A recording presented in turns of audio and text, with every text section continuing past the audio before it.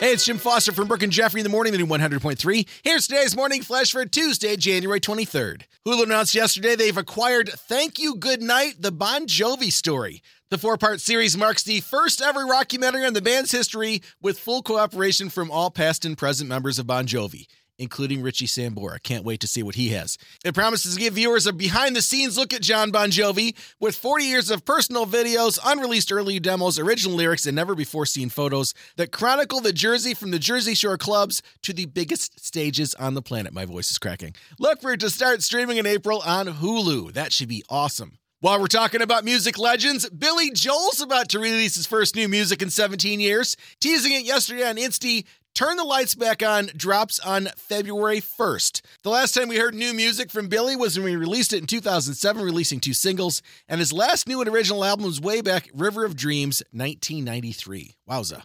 And finally, we finished from some sad news. Sandberg announced his fight with metastatic prostate cancer yesterday. He says he's got his family, faith, and the best doctors around to help him with the battle. All our prayers and love go out to you, Ryno. You got this, dude. There's your Tuesday morning flash. Have a great day, stay off the roads, and thanks again for checking out the new 100.3. She loves the 90s and 2000s.